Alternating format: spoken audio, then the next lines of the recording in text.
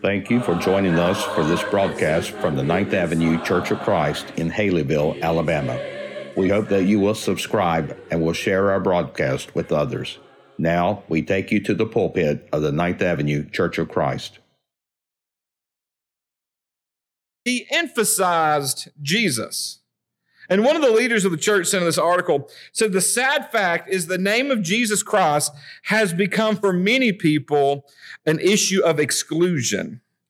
And so he goes on, he says, using Hindu and Zen and intermingling these with a few different verses from the Bible with some contemporary music, he said, we are enabling people to discover God themselves, maybe not through Jesus, maybe through Buddha, maybe through any number of ways. Now, many of us as New Testament Christians would look at that and we're just like, no way. There's no way that this is right. There's no way that you can do that. You can't de-emphasize Jesus within the church. And at first glance, it's like, we're not that way. You know, we make sure that Jesus is who is at the center of everything that we do.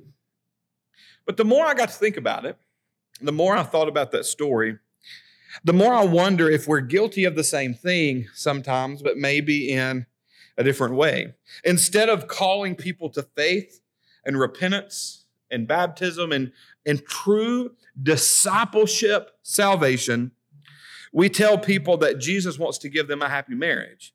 We tell them that Jesus wants you to have a stress-free life. We tell them that Jesus will change all of these things for the better. You don't have to have Jesus as the center of everything. You just simply have to add him to what you already do.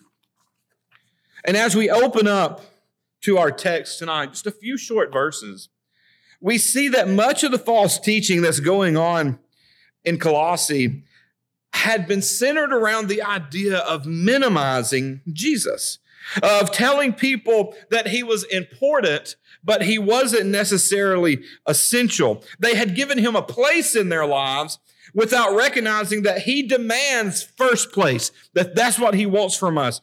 Jesus wants to be the prominent thing in their life and the preeminent thing in their life. So in chapter 1, from start to finish, Paul's dealing with some issues here that he's trying to teach against. He's trying to teach against the false teachers who taught that God did not create the world because in their view, the world was evil and God could not create evil. They also believed, and Paul was working up against this, believing that matter or things, physical objects were evil. They argued that God would not have come to earth in a human body, in a fleshly body like you and I have, because it is unholy. It is evil because it is of flesh.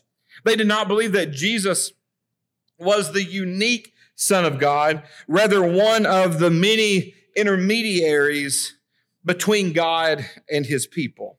And so as you study Colossians, the first chapter, especially verses 15 through 23, which is what we're going to study tonight and next week, you will see that Paul is making the argument that Jesus is all of these things. He is the Son of God. He did come in the flesh, and he did create the world around us.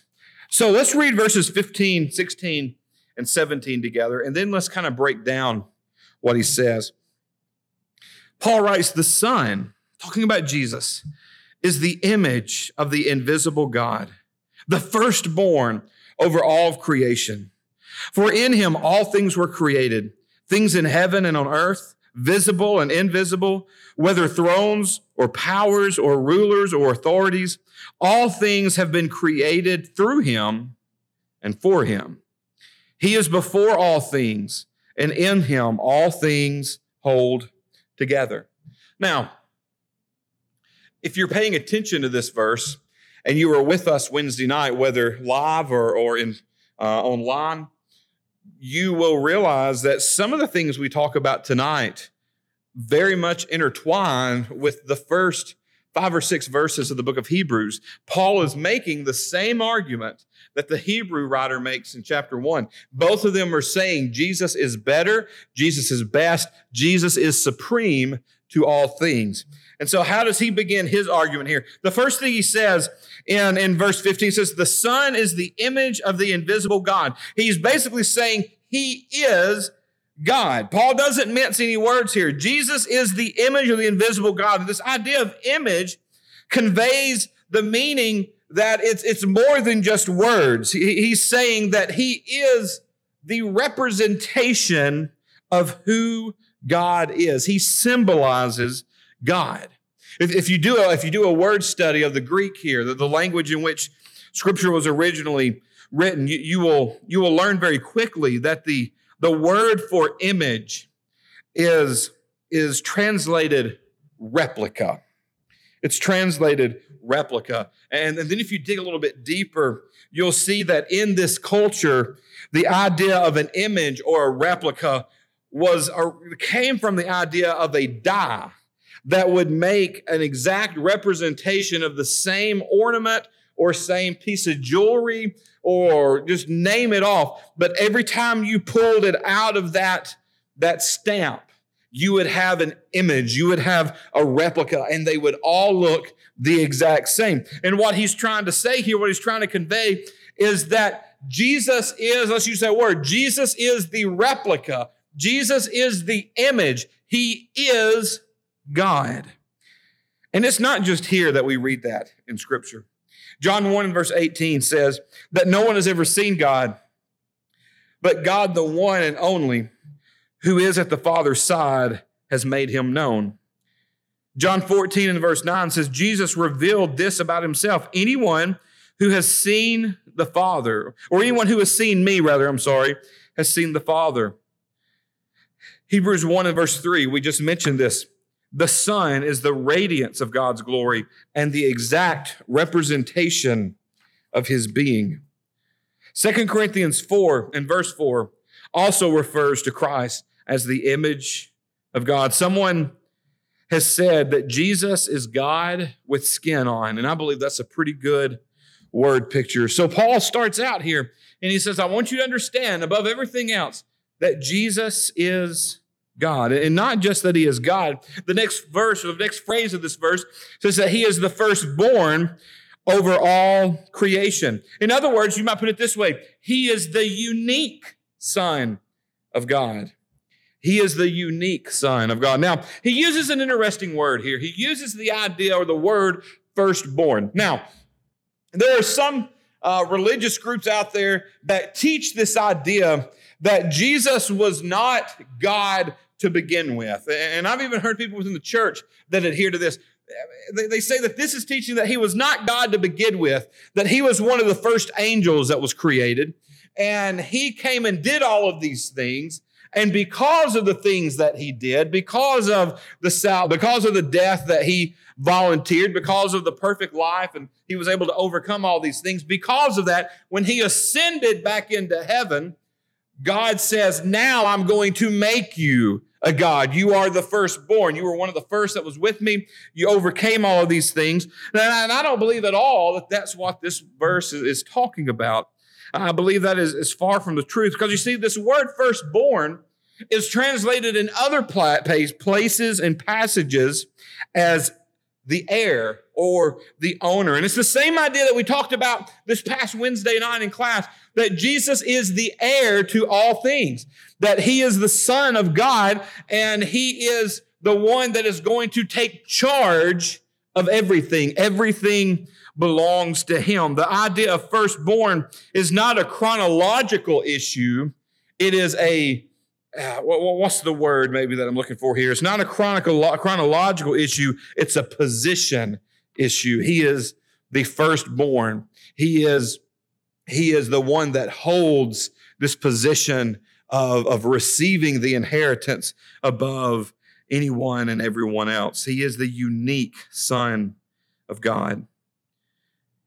And then the next verse 16 says, for in him all things were created, things in heaven and on earth, visible and invisible, whether thrones or powers or rulers or authorities, all things have been created through him and for him. Now, if you do want to carry the idea that he was just an angel that did all these things, and so God gave him this position, that completely contradicts, I believe, verse 16. Because he's saying, look, he is the creator of all. I mentioned this Sunday or Wednesday night that I very much get this image that God spoke creation and Jesus made creation. God's up here telling you what to do, and Jesus down here with his sleeves rolled up. He's the one getting his hands dirty. He's the one helping the plants grow. He's the one that's involved in the creation process.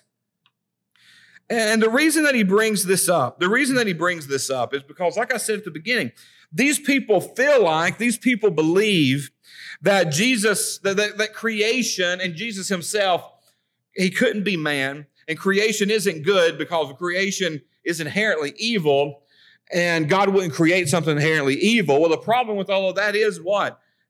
Creation wasn't evil. Man was evil. Man gave in to evil, and that is what stained creation. It wasn't anything that God did. But he's saying, look, he created all this stuff. You know, there are times, and I know many of you have this experience in different situations, whether you're on the lake, whether you're hunting, whether you're at the beach. For me, a lot of times it's when I'm mowing my yard. When you're in God's creation, you feel closer to him. When you're in God's creation, you feel closer to him. And I think that that's on purpose, because you're around something that reminds you of God, because God made it. God was involved in it. And it was put there to bring you closer to him. And he says, I want you to know that it is Jesus that made that possible. As a matter of fact, it even says, not only did Jesus make it, it says all these things were created by him and for him. Another translation said, for you created everything, and it is for your pleasure that they exist and were created. I love that idea because we are part of creation, and we were created by Jesus for his pleasure. We were created to make Jesus happy. And I hope that that's the type of life that you like to live. Let's look at the very last idea here, and then we're going to wrap this section up. Because just like the first lesson in this, I've got one long lesson here, but it's so long, I want to chop it up into two smaller lessons so they're a little bit easier to grasp and comprehend. Verse 17, he says, he is before all things, and in him all things hold together. I find comfort in those type of passages. Our Hebrew passage parallels that, where he talks about he is the sustainer of life. Because, you know, as a country, we have faced struggles with the virus. We're going through that never-ending cycle, it seems like, of political tension. We're seeing elevated racial tensions within our country, and it's easy to become uneasy. It's easy to become nervous. It's easy to become stressed out about things. But this verse tells me something very important, and that is he holds all things together.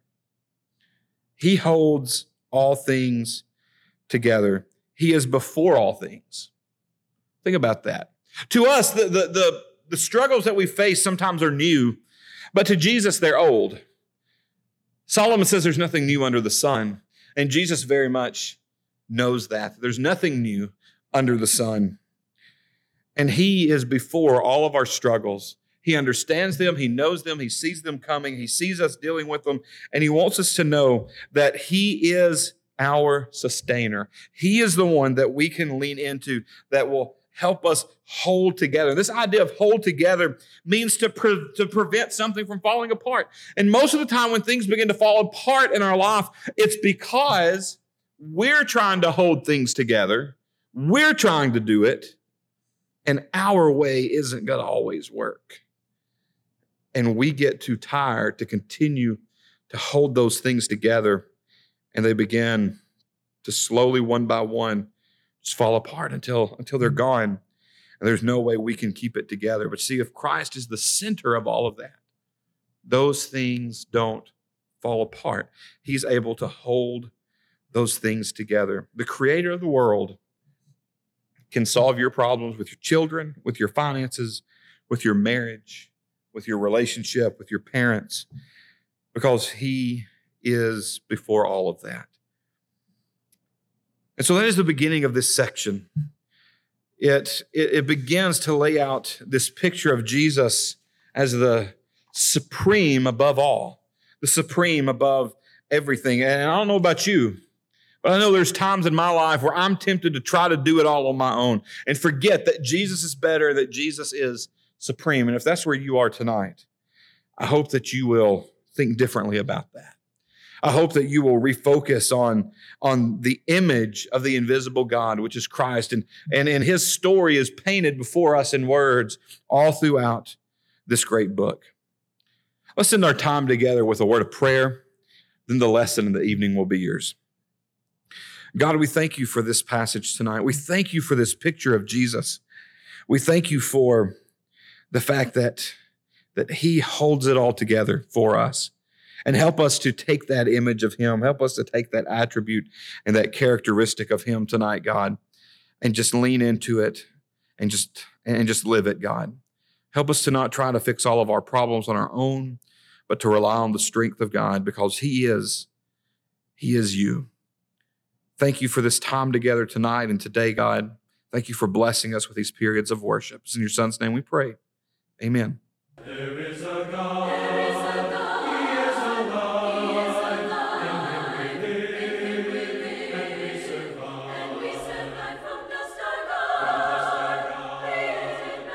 If this program has been beneficial to you, please consider subscribing on YouTube, Apple Podcast, or your favorite podcast provider. Also, we'd love for you to leave us a 5-star review, which will greatly assist us in getting the message of God's love and salvation to others.